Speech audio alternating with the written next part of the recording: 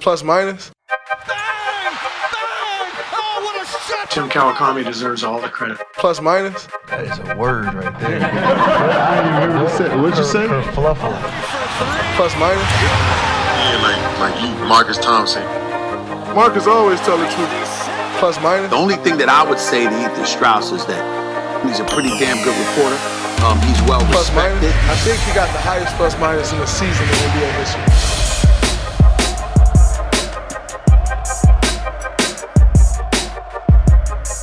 Welcome back to the 1-2 Warriors plus minus. Do we count our wins and losses to match the Warriors? Are we 1-2 or are we? We are undefeated. Yes, we are undefeated. We got the boss man Tim Kawakami in the building and Ethan Sherwood Strauss. What's up? Good morning, you two. Slater might be joining us. I don't know. Maybe might have a Laker thing or something. Yeah, Slaker, sure. Man. Yeah, Anthony Slaker does what Anthony Slaker wants to do. Yeah. Frank Vogel might have a question for him or two or something. Who knows? He's just not. If we wanted to know the desperation of the Warriors, was it revealed in the celebration of Damian Lee's game winner over Chicago? I'm looking at a picture of Steve Kerr hugging Damian Lee, and they look like they've been on a deserted island, and the plane just showed up. Is what the expression on the faces would be. So yeah, that was pretty enthusiastic. I mean, Steph, winner of 3 championships, was running and smiling like crazy, like he had never won before in his life. It was a very telling moment. There was two great games in the Warriors era. It was Game 6 in Oklahoma City, and it was Game 3 in Chicago. Those are the big two right there. Those are the most emotional games in Warriors history. But hey, when you played as bad as they did to start the season, and by the way, they played bad last night too, mostly. So I think it was also like game. it was like relief. It was like, oh my God, we won this game when there's no way they should have. The Bulls are not good, but if they just play semi non-horribly in the fourth quarter, they win that game, right? I mean, no question. They had to throw it away. The Warriors won it. Give them credit for that. But I think it was also like relief. It's like, oh my, this shouldn't have happened, and we just stole one. And they needed it, no question. It's an exaggeration to say that they cared more about winning this game than that 2017 Christmas Day game against the Cavs in Cleveland that probably over 10 million people watched, where Kyrie hit that shot to win it. You mean the one where Steph had like 11 points and was bitched at the end? Yeah, that one. I feel like they cared more about winning this one than that one. I really do. As hyped and big time as that. Because if I think about big time Warriors regular season games, obviously people think about the Thunder game where Steph hit that shot in 2016, or I think about that game Portland in particular. Game 4 when he came back. Yeah, well, that was... but he's saying regular season. Yeah, right? regular season. Yeah, this was really... I mean, I had a coach text me the night before, unprompted, that this is a big game. This is a huge game for us. And that's not a great sign that it is, but they have to be happy that they escaped with their lives in it. Can you imagine what we'd be talking about if that shot doesn't go in? If they lost. That's why sports is funny. Like, it's the same game. Make or mislead. It's the same exact game if Damian Lee misses that shot. It's the same Except exact it's wholly game. different if he misses it. Like, so I guess we need to start at the most obvious point. At what point does Steve Kerr start Damian Lee? Is that what's next? Because he's 7 for 10 from 3 on arguably the worst shooting team in the league. He's a guy who's making shots, and Kerr is showing he trusts him enough on defense to play him because he's in the games. Is it worth it to start Damian Lee and pull out Oubre? Yeah, I don't. But Oubre. Okay, so I'm running roughshod of you guys. I'll give Tim the floor. But Tim had an interesting tweet about Oubre that the fans are pulling their hair out, going, "Why the hell is this guy playing? He's missing every shot. It's ugly." But the plus minus is great. But he's playing well, actually. Outside of shooting, yeah. Now shooting's a big deal, right? Yeah, it's huge. It's not nothing. But so I think they have to tweak it around him. But he's guarding the toughest guy, usually on the opponent. He's getting steals. They're getting, he gets him out on the break. He's clearly not finishing anything on the break. Either is Steph, by the way. But he does stuff. That's important. He got 11 rebounds last night. This is stuff that they need. It just means that they have to play around the guy. Did you see that tweet? Like, he has not made a shot that is not a dunk this season. That's incredible. But there's Slaker. Oh, There's the Slaker. I was on for 2 minutes, but I didn't want to talk till you allowed me to give that stat. So I see I'm Slaker on our recording device. I've been named Slaker now. Unbelievable. You are Slaker. That's what you are. He does stuff like especially against a terrible team like the Bulls. But like, how many balls did he deflect, kick out, balls on the ground? He's on the ground. So I think you start him, probably assuming he's going to make a shot. He's not going to go over 300 this season, which I guess is still a possibility.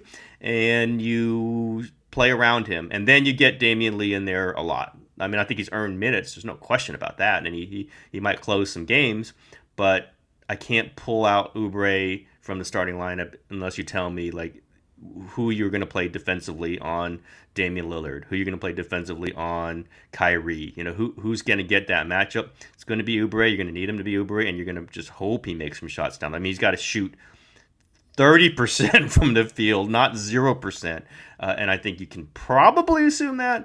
I think this team's starting lineup is set. I think it should remain Curry, Wiggins, Oubre, Draymond, Wiseman. Now, that includes Draymond coming back, but I think that's just very clearly the starting lineup. The question is who needs to get minutes off the bench, and that's becoming clear that Damian Lee is one of those guys. Michael Mulder, clearly. I mean, because as we talk about Kerr shifting away from what the past Warriors have been, he still wants some of those Kerr-type players in there. And Lee is a Kerr-type player, right? Like smart, moves off ball, can shoot it a little bit, can pass it a little bit, can kind of do everything.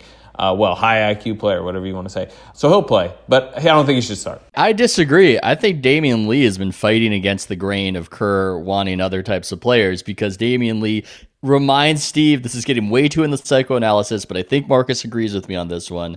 He reminds Steve a little too much of himself. And those type of players need to almost overperform, ironically, to get into the Steve Kerr rotation. Would you guys agree, though, then, that he does play Steve Kerr's style better than some of the other players?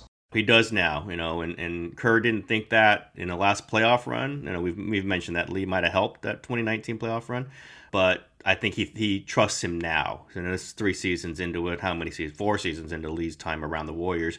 And so I think given him versus Bazemore, let's clearly say it, he's getting minutes over Bazemore. Bazemore is a DMP last night, which is 2 straight, pretty amazing given the talk about when he played cameo minutes 2 nights ago, whatever the previous night.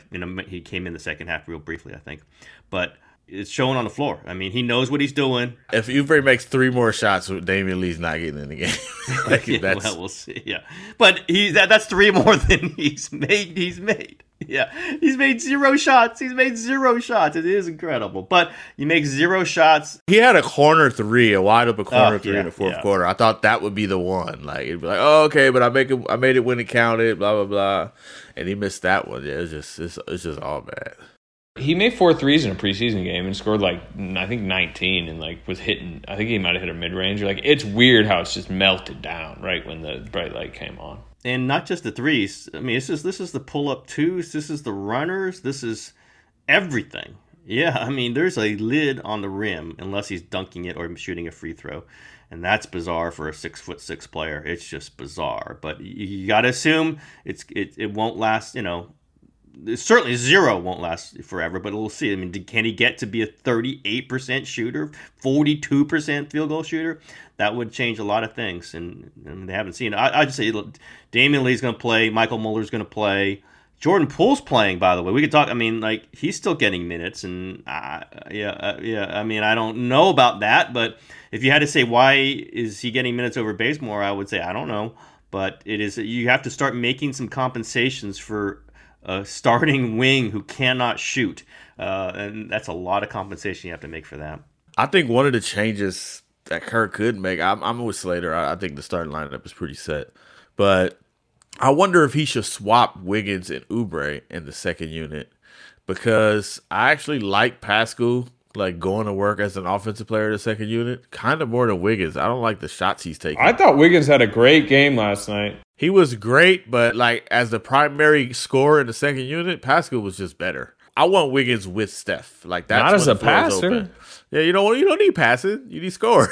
You need somebody to put their head down and get to the bucket. I don't think you need passing in the second unit. I think you need somebody who can put their head down and get to the bucket. It's amazing that Oubre was able to provide value despite missing all those shots and maybe being the worst passing perimeter player who in the NBA among rotation minutes. I mean, it's crazy. It just shows you what some athleticism and playing hard can do, that he wasn't necessarily killing them, because it's both with him. I mean, he has missed some just obvious passes. You saw it at the beginning of the game against the Bucks, where first play of the game, Wiseman flashes wide open under the rim in front of Oubre, and Oubre double clutches it, and Huey Brown goes, "Oh, you gotta make that pass." And that was the first play of the game, and there are a ton of those. And that's the Warriors' problem right now offensively. It's not just shooting. We can talk about shooting. There's this other aspect where nobody can really pass, and Wiggins made a few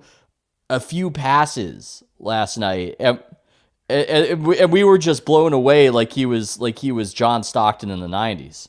Yeah, and listen, he was good last night. Like Slayer said, he was good. I don't know where this came from that he can't pass. Yeah, he can get to the lane and be athletic enough and have enough vision that he can get the ball to the right guy when they collapse on him. Now, can they make the shot when he does that? We haven't seen a ton of it, but he can do that, go downhill. But also, you're talking about going downhill. Sometimes he goes downhill and runs into three guys, and it's a turnover going the other way. I mean, he and Oubre have done that a lot, and it ends up as a dunk on the other side. You put him with Steph, like in the second unit. That who you guarding?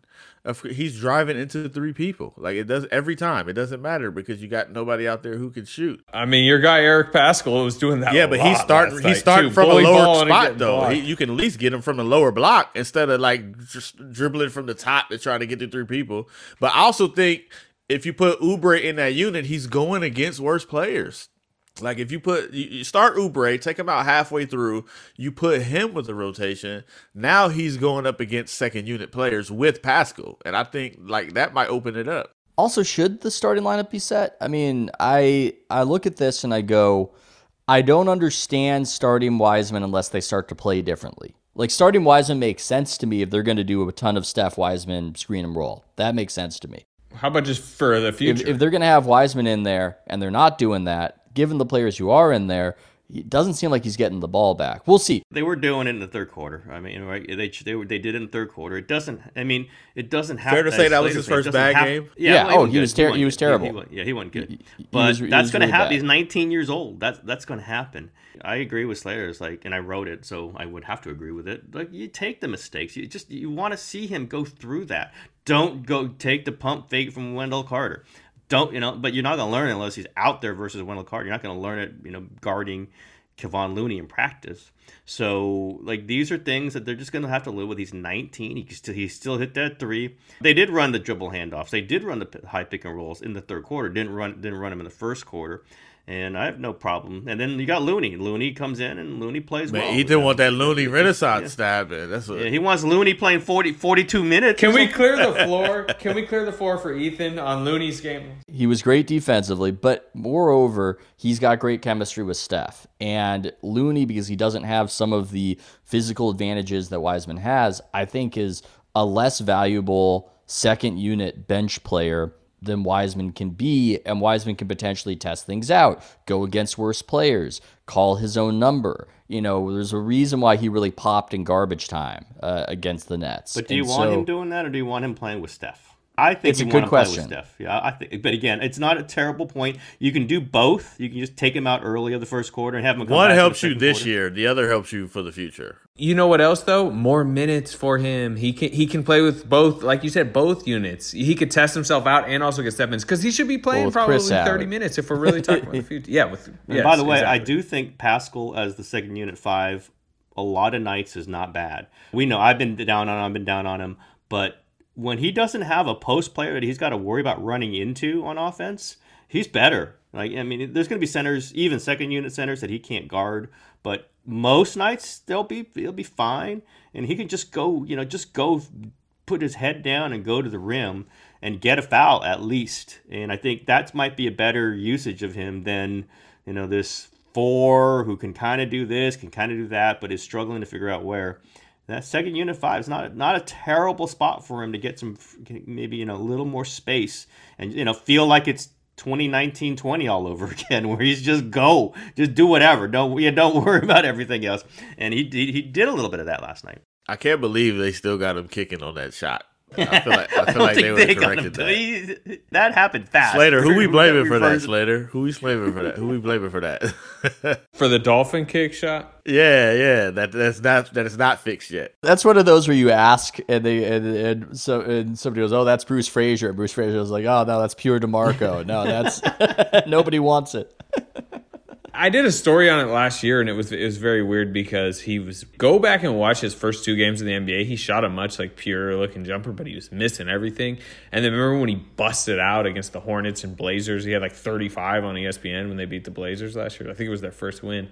He had gone back to that weird jumper, but he was hitting it, and they just decided, because they knew he was going to play high minutes by that point and was going to need to score a bunch of them. They're like, all right, just do your thing this year. We'll fix it over the summer. But they thought they were going to get a summer league. They thought they were going to get, in the gym without just like, hey, we're wearing masks and you can come in for like an hour and like go one coach, one basket. So I think who we blame for it is coronavirus a little bit. 2020 is to blame. A lot of this, by the way, again, they win the game. It's really hard to judge anything when they're playing the Bulls, who are horrible. God, they're bad. And the Warriors might be bad too, because they were right there. They almost lost to this horrible. But how many times is Satoransky, what was his, like, he just dribble in, the ball would be flinging around there, and all of a sudden the Warriors would have it. Levine scores, but he have 8 turnovers, I think, 7 turnovers. I mean, they just kick the ball around, and they give the other team so many chances to stay in the game or to blow them out or whatever. They are bad. So, like, hey, Pascal looked good. Well, it was against who? And I thought Looney looked good. Well, who was he really going up against? So some of this, let's temper it. But it is better to win than it is to lose. It is better to look good, individually than it is to look bad. And there were and Wiggins, again, I think these are the games where Wiggins is going to look good. Maybe the next one, too, against the Pistons. Like, there's some bad teams out there, and they did start against 2 great teams, potentially great teams. That's funny. Wiseman looked good against the good teams and bad. Yeah, there you go. Great point.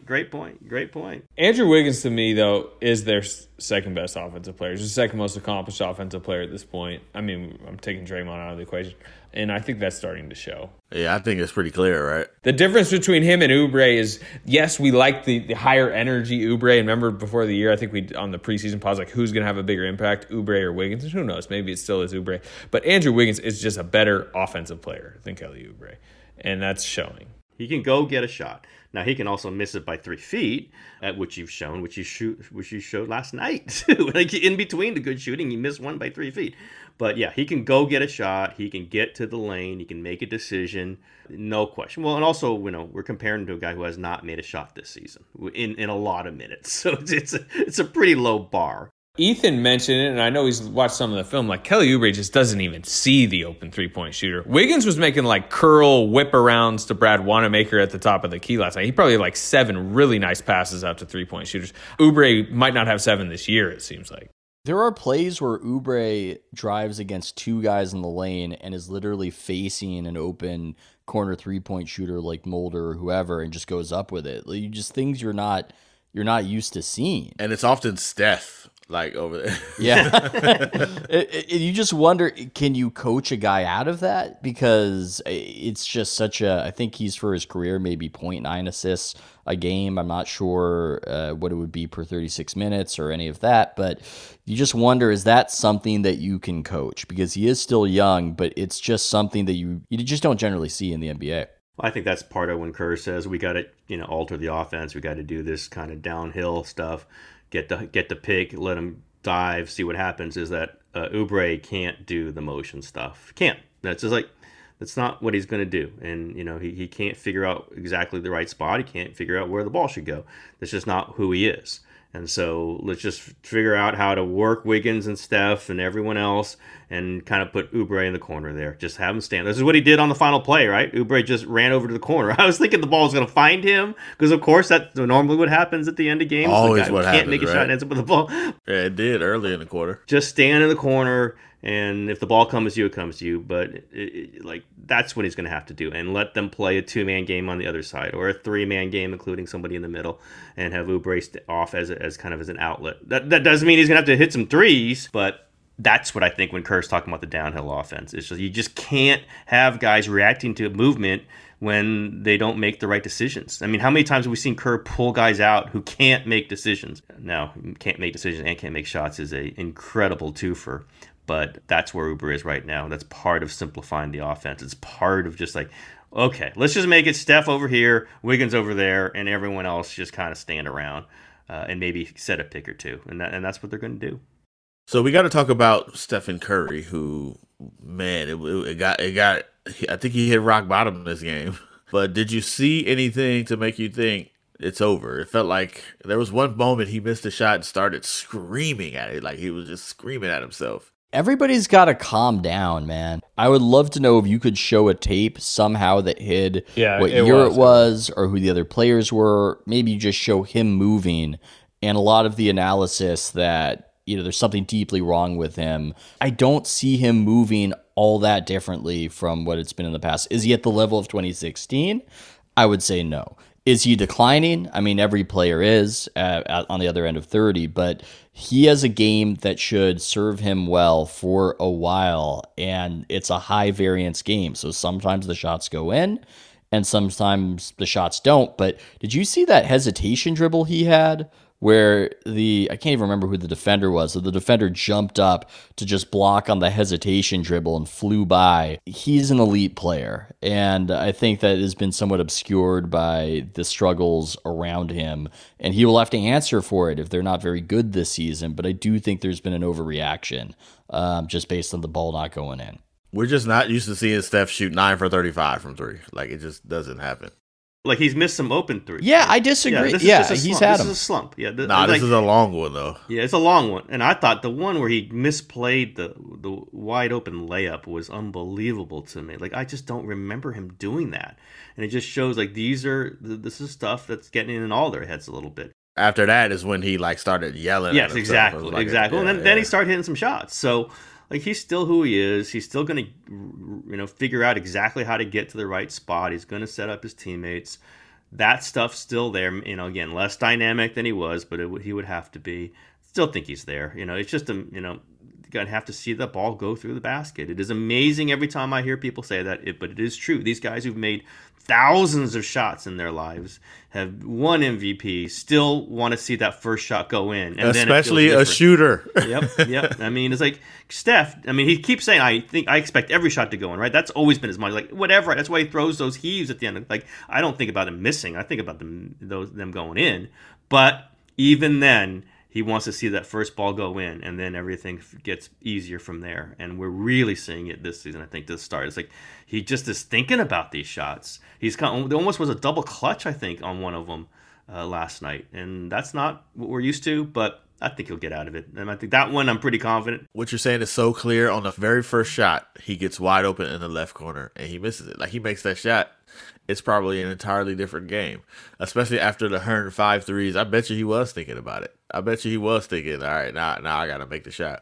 That's like the home run derby jinx is the 105 video jinx is what it is. By the way, they shouldn't, maybe to what Tim was saying, they shouldn't have put the pressure on him. Why would he made $1 million? Why would they do that? Like, maybe wait for the game to happen and then show what was happening in practice. Wait for the breakout game and then show. Yeah, absolutely. I got a lot of people mad at me for saying that, by the way. But it's just it's a distraction. Like, hey, we're terrible, but look, we've got Steph who can make shots, in practice. It's like, no, you don't do it that way. And then TV talks about it all night long.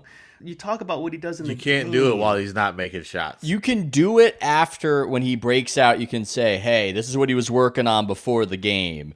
You don't, like, while he's slumping, put that out there. That's kind of a crazy thing to do. It's Warriors from the old regime. That's what it totally felt like. It's a great timeout. Forget about what's happening on the court. Just look at what our cute guys can do, and look at these cute little fun things. Now, I don't want to go on a rant. I'll stop myself there, but that's what I was responding to. I just want the great timeout theme music in the background while it goes up. Like, hang the practice banner, practice championship. Don't look at what's on the court. Don't look at no. Look what happened in practice. That's the stupid stuff from the previous regime that is just symptomatic of distraction, not of what is actually happening. Watch what's actually happening. Not shockingly, I'm with Jim. Like, hey, he does this. Like, what? I was looking at something else. Like, it's like, hey, I personally have seen Leandro Barbosa make like 30 in a row in practice. This stuff happens. They're very good. He's Steph Curry. He's going to make a lot of shots in a row. Don't send it out to like think it's like, oh my God, look, we're still great because Steph made him in practice. Win freaking games. Then talk about. You just stuff. setting him up. Yeah, you setting him up. He has to make by the way, 105 I don't mind them putting it out there, but they need the moment because fans do eat that stuff up. They like seeing the stuff from practice. I think it's the timing. It's just the timing. I agree. Yeah, you can't be 0-2. You can't be going into a game that is maybe the biggest one they've had since the 2019 finals. And not even maybe, it is. It was. That was the biggest game. Chicago Bulls on December 27th was the biggest Warriors game since the 2019 finals. You can't put that out there. You just can't do it. That was a game between two lottery teams last night. Doesn't mean the Warriors will not make the playoffs, but if you just took this current version and they played every game this season, yeah, they're not going to win that many games. Yeah, it's Draymond getting back, but also like this is the test of a coaching staff that is saying, and I'll listen to them somewhat, of rusty players, 9 months off, which is completely understandable. New team reforming. We're trying to figure out who we are. We're already seeing Kerr make offensive adjustments. I will judge this team a lot harsher game 25 through 30 than game 1 through 5, but they better make the improvements that, Steve Kerr says they're going to be a much better team 2 months from now. They need to be, because this is a lottery team right now. You might see it again tomorrow night, and then Draymond comes back, and he's going to be rusty. And we'll see exactly how that all works out. Certainly not going to add shooting to this roster, but probably going to make him better defensively. We'll see. But yeah, that was a bad game last night. That was bad. I mean, they win. It was still bad. They did a lot of bad stuff. Steph kind of bails them out at the end. Obviously Damian Lee, but they still got some things. I mean, they could get blown out in Detroit. They almost got blown out by the Bulls there for a while. Like 12 down in the fourth quarter or whatever it was. You're like going, they're going to get blown out by the Bulls? Bulls had him at arm's length the whole time, too. I mean, it was not until the Damian Lee shot. Yeah, they stole it. The last few minutes, the Warriors were coming on. I mean, the last few minutes. It felt like Steph finally got pissed off. That's what it seemed like. Steph finally got mad and decided to forget all this other stuff. Forget the offense. Like, let's just go rogue. Let's just make stuff happen. We will be right back after a quick word from our sponsors. This episode is brought to you by Michelob Ultra, the official beer sponsor of the NBA. Want to get closer to the game than ever before? Michelob Ultra Courtside is giving fans the chance to win exclusive NBA prizes and experiences like official gear, courtside seats to an NBA game, and more. Head over to MichelobUltra.com/courtside to learn more. Let's talk about the defense a little bit. I mean, to me, that's the bigger concern early. I know all the stories are about the offense and the ire of the fan base is about Steve Kerr's offensive system and the need for changes. But remember, we all said this is probably going to not be a great offense this year, but they were going to be a 6 seed potentially because they'd have a top 10 defense. I know there's no Draymond. I know Wiseman will get better, but this is not a good defensive team right now. If they could just solve one problem, they'd be so much better. The ease with which opponents get 3-point shots on this team is insane. Even when they're hot, like they give up the most soft, wide open threes you ever seen a Warriors team give up. It's crazy. It's like Kobe White, Lauri Markkanen, Wendell Carter. They're all it's like practice threes with this team. It's unbelievable. There's always a player running from across the court because he blew an assignment. It's like if they can just guard the 3-point line, they'll be much better. That's why they're doing a zone thing a little bit, I think. I mean, you would think zone's bad against 3-point shooting, but it also just keeps people from getting screened, which is what is causing all this crazy. Like they're getting screened, they're giving up the dribble drive, it's the kick out, stand up, or they're giving up the offensive rebound. Wings. Switch everything. Like what's the problem? I don't know what's going on with that. Yeah, and the offensive they're giving up offensive rebounds like crazy, and they're just standing still. Ball's coming right back out to the offense, kick it back out to a 3-point shooter. And I mean, they're doing bad stuff. Some of it's Wiseman. I mean, Wiseman doesn't know where to be, and I think if you were to critique his game last night, the awareness, look, it makes a lot of sense that he wouldn't. I mean, Draymond said it. He doesn't know anything. He's played one legit college game. It makes sense, but I think you just want to see more effort. It seemed like he wasn't playing with force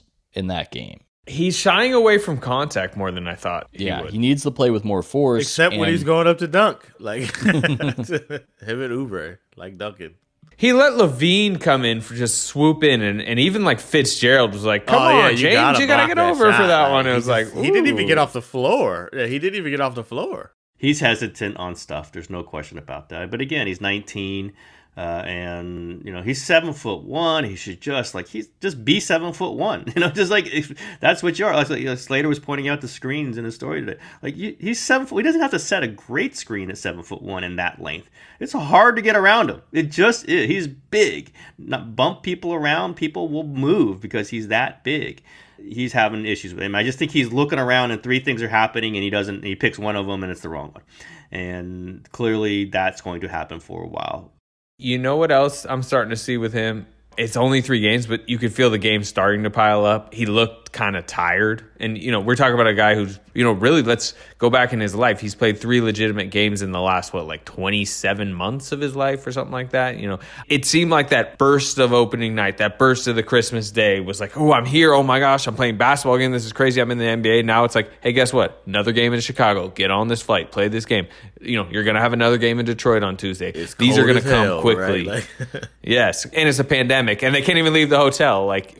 This is a rude awakening to the NBA life. And I do think we're going to see some effort lulls. And I thought last night, I know Ethan had said this to me. He really looked low energy last night. And he is a high, that was their whole thing when he came to practice. It was like, whoa, this guy is flying around. And we've seen that some, but he's a much worse player like anyone, I guess. When he just doesn't have that juice, and he didn't seem to have it as much last night. Play him through it. It's something Draymond will help, I think, too. I think like Draymond screaming at you, I think that's a big deal. We saw this a little bit with Jordan Bell. They just kind of get paralyzed by the processing and they slow down. And I remember they used to try to get just like Jordan Bell, just run the floor hard every time, just run it hard, and he couldn't do it because he was thinking too much. You see a little bit of that with Wiseman, where he's trying to process and it's slowing him down. Look, he should be going hard no matter what, but big men are what they are. And if you don't, what is the Shaq quote about if you don't feed the big dog won't guard the yard, He was frozen out of the offense for the first few minutes of the game, and obviously that doesn't mean he's dogging it out of some resentment, but I just think it's harder for a guy to be galvanized if he's just going end to end. That's the problem when the wing dudes can't make shots. They're worried about getting themselves going. It was Oubre. It was like, let's get Oubre going. And that's a curious decision, but it really felt like the first quarter. Let's get Oubre going. Like, what? He has not made it. Let him get a shot in the flow. Not like, let's get him at the top. And I know Marcus loves this. Steph dribbles up with the ball and then he immediately passes it to Oubre and starts cutting. It's like, is that how you want to start the offense with the guy who can't make a shot? But if he does make a shot, yes, the game is different. The game probably feels different. It's just that we haven't seen it happen yet. Get Wiggins into the offense. Do you really need to do that? Like, I would say get Wiseman into the game early. It's probably the clear. Yeah, they ran 1-1-5 pick and roll, and I think it ended in a dunk.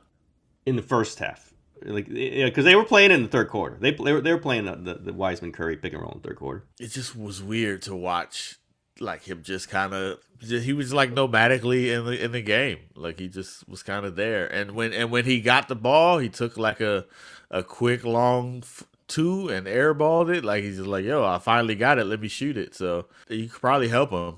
You swish or airball. It's really weird. It is weird. How about him but also cold as hell, just stepping in and stroking another three? He's 5 of 6 from 3. What is going on? It's nuts, right? Like, he had no chance of missing that 3. What do we think of his shot? Because with lefties, it always throws me off. I feel like lefty shots always look a little weird to me. I guess he has a bit of a long windup, but as I wrote about... It's like a left-handed swing, baby. It's always pretty with lefty. He releases it just straight up vertical. Like if that's a shot, that's an unblockable shot. And you have to be big, running and jumping to block that. And so, I mean, if he's got that confidence, that's going to be a weapon. The thing I have not seen from him, but I was talking about it, I was asking some questions of DeMarco, who works with him, is at what point does that turn into a pump fake? Is that the next step in this? Because you start thinking, Chris Bosh is the master pump fake artist, and he was so good because he would go right a lot of the time, even though he's lefty, off the pump fake, and it would just throw off defenses. But this guy's a lot bigger than Chris Bosh. I mean, he's maybe standing reach, maybe about half a foot taller than Chris Bosh. So that's a potential weapon, but in order to justify the participation, he needs to be better defensively and play with more energy. I'll just say on his dunk, he did dunk it right-handed, which you could go through. You a go through a lot of players who have not yet, many years in their career, who have dunked it with the opposite hand. And to come off the pick and roll, get it off step, 1 foot, and go right hand in. He could have dunked it with his left, maybe, but it would have been a little more traffic. There's skill. I'm going to be the Wiseman guy.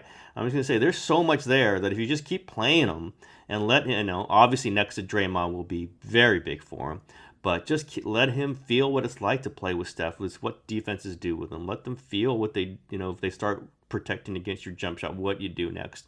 Those are all important stuff, and I think it's just key for the Warriors to see it and let him feel it. I think he's smart enough where he won't get bad habits, because they got bad habits from last season. I don't think there's any question.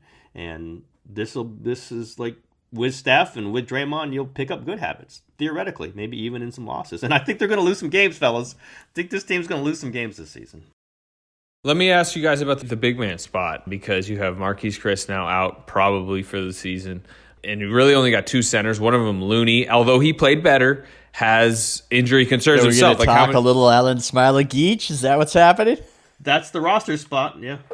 Can he be available? Can he do that? Yeah, he's in a sweatshirt over there. He's in a red sweatshirt talking to Draymond all game. But yeah, it's either Smiley-Geach should get. I mean, if they actually believe that Smiley-Geach could become something, and this is a developmental year, yeah, they should attempt to get Smiley-Geach some stretch 5 minutes. But if they don't think he can, they kind of need to maybe free up a roster spot. I think Dwayne Dedmon would really fit this team, and I think a lot of basketball people out there agree that Dwayne Dedmon would get minutes on this team. They've liked him a lot, yeah. And wasn't he on their training camp roster? Yeah. With him, everybody likes the production he gives, but then he bounces from team to team. And with guys like that, I just always wonder, what's the story there? What's going on? As a third center, good enough to want, not good enough to keep. Yeah, I mean, I definitely could see Dedmon, and then basically you cut Smiley-Geach at that point. I mean, I don't think we're talking cutting Mulder here, and that's the other option. So this Chris, is the point, right? You can't cut him injured. You could, but his money already guaranteed, so that you're not like saving contract wise. And I do think they want Marquise Chriss to potentially be part of their future. Like I think they believe if he rehabs, he could be on minimum backup center for the next 2 years. He'll come back. He'll be back. Like it's already happened once. But what if you let him go and go rehab by yourself? No, I just don't think it's a good idea to cut injured people. I'll just put it that way. It's a terrible idea, but. Is it Smiley-Geach? Yes, this season you'd have to cut. He's not his next two. You have to cut and stretch him. I mean, essentially to get rid of some of that luxury tax bill, or play him. Justinian Jessup. He's not Justinian Jessup. He doesn't count, does he? I just felt like throwing the name out to see. It's a fun name.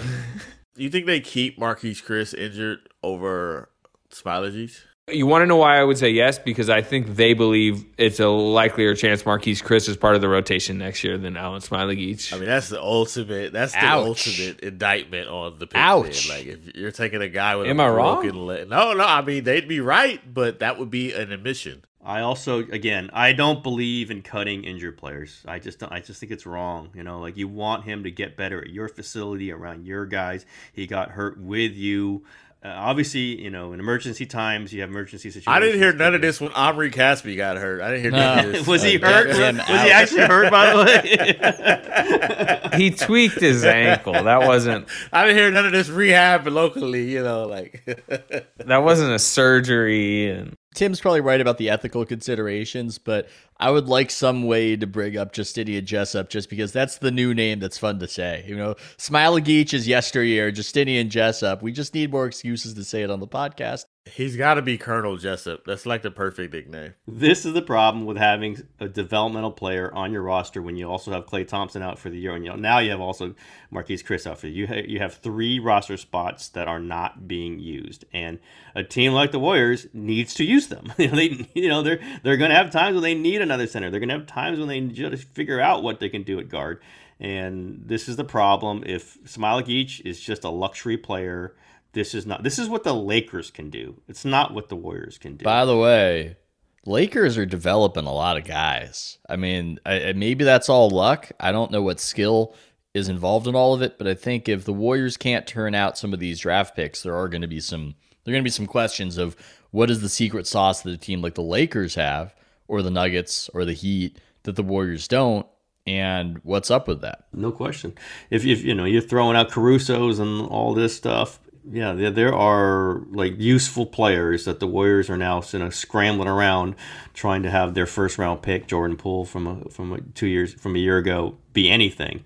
And their first round pick from 3 years ago was off the team. The one thing I'd say about Poole so far is I'm more confident when he's going up to shoot from 3 this season. I'm more confident. Not from 2. Especially when it's a catch and shoot. When it's a catch and shoot. Yeah, true. Yeah, catch and shoot. The problem is that's what he should be.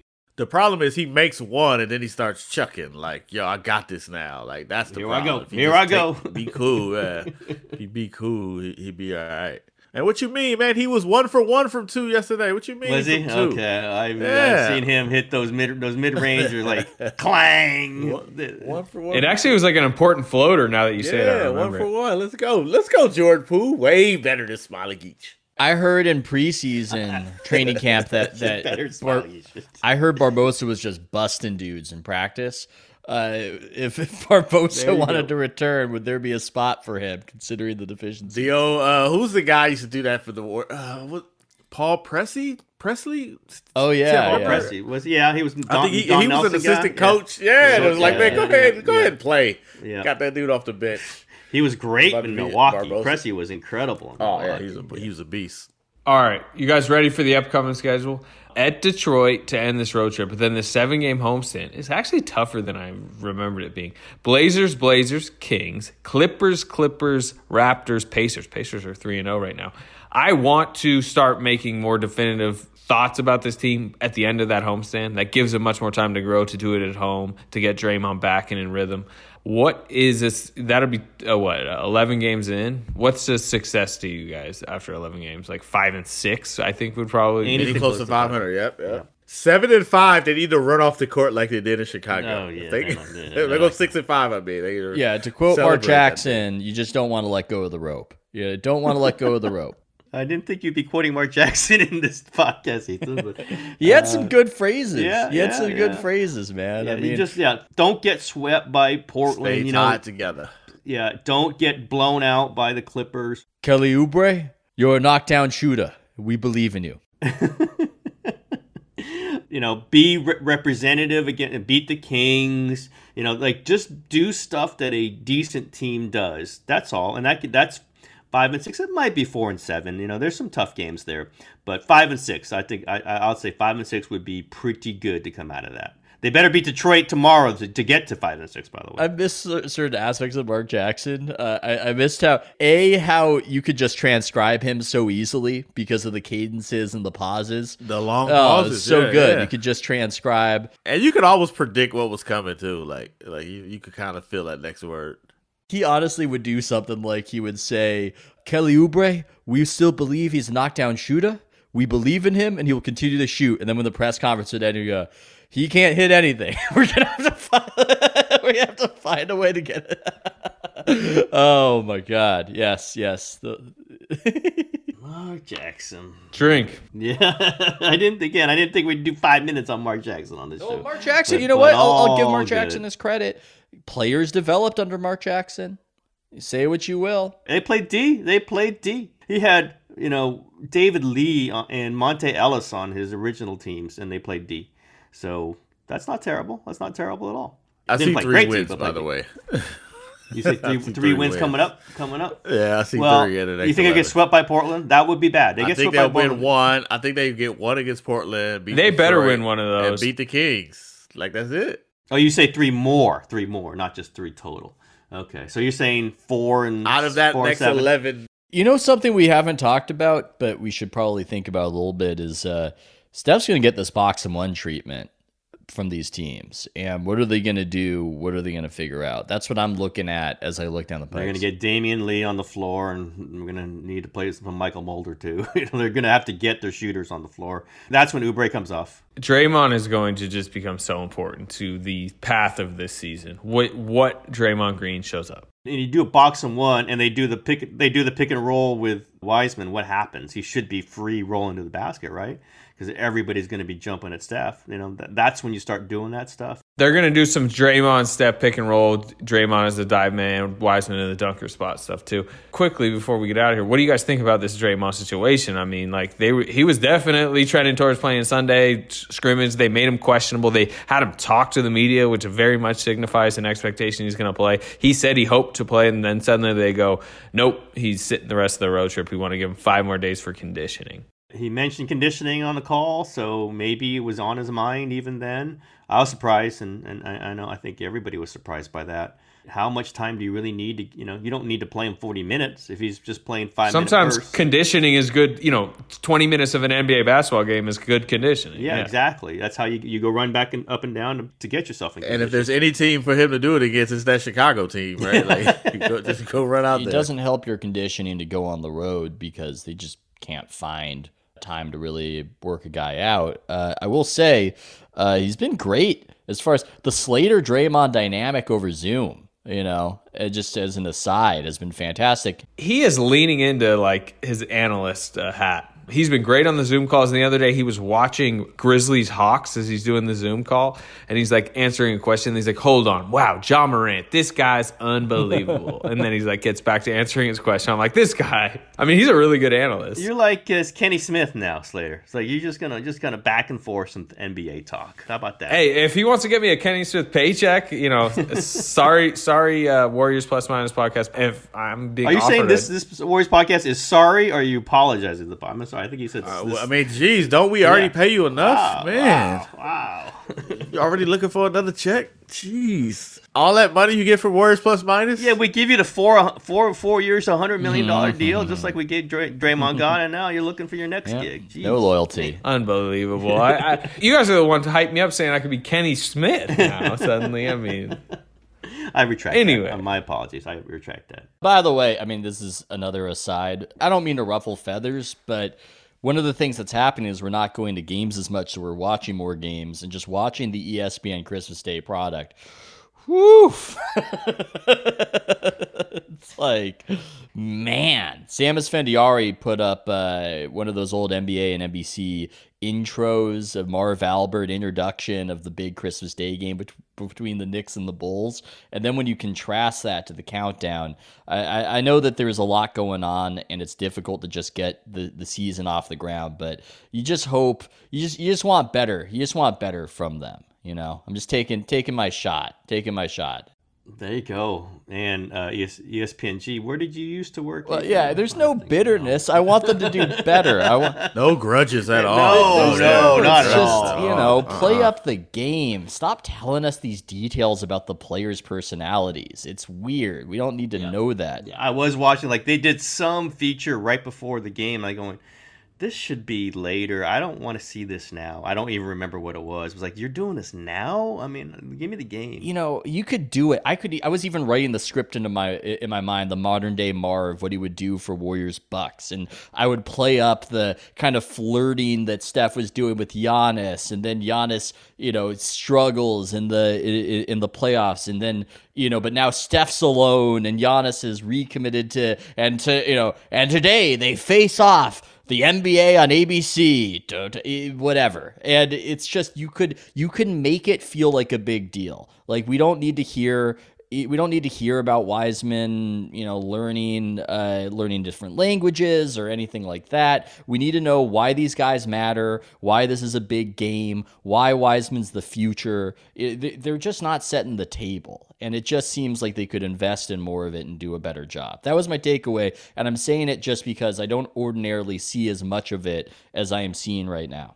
Media critic Ethan Strauss. Got it. I mean, I was going to NBC say, did it. NBC did it better, no question. NBC did it great. It's not them anymore. So it is sad. Are we doing a post-game Pistons podcast? Is that happening, or are we wait until the homestand? What do you guys think?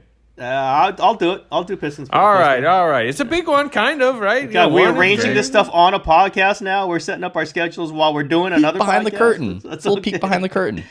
Yeah, a little peek. I'm trying to let the listeners know. Should they anticipate it or not? Yeah, we will. Let's do say one. yes. Oh, yeah. We will do one We'll after be the here. game, after the Detroit game, since we didn't do one after the All last game. 72 will be back. All 72 will be back. It was all 71 now, right? All 71. I gave up on all 82 about 3 years Don't ago, admit so- that. Don't admit it. It's still give the He already mythology. did many times.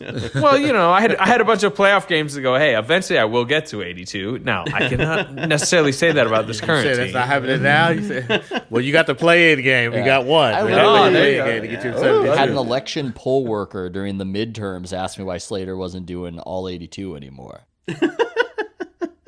Well, there wasn't games for 9 months, so I just like it when they see a Warriors loss and just tell you that Ethan and I are just so eager to do the all 82. Oh, after yes. those losses. Well, they won and we Oh, we there you didn't do go. the Yeah, there you go. Pattern confirmed. Blame it on me and Ethan. Pattern confirmed. Me and Ethan.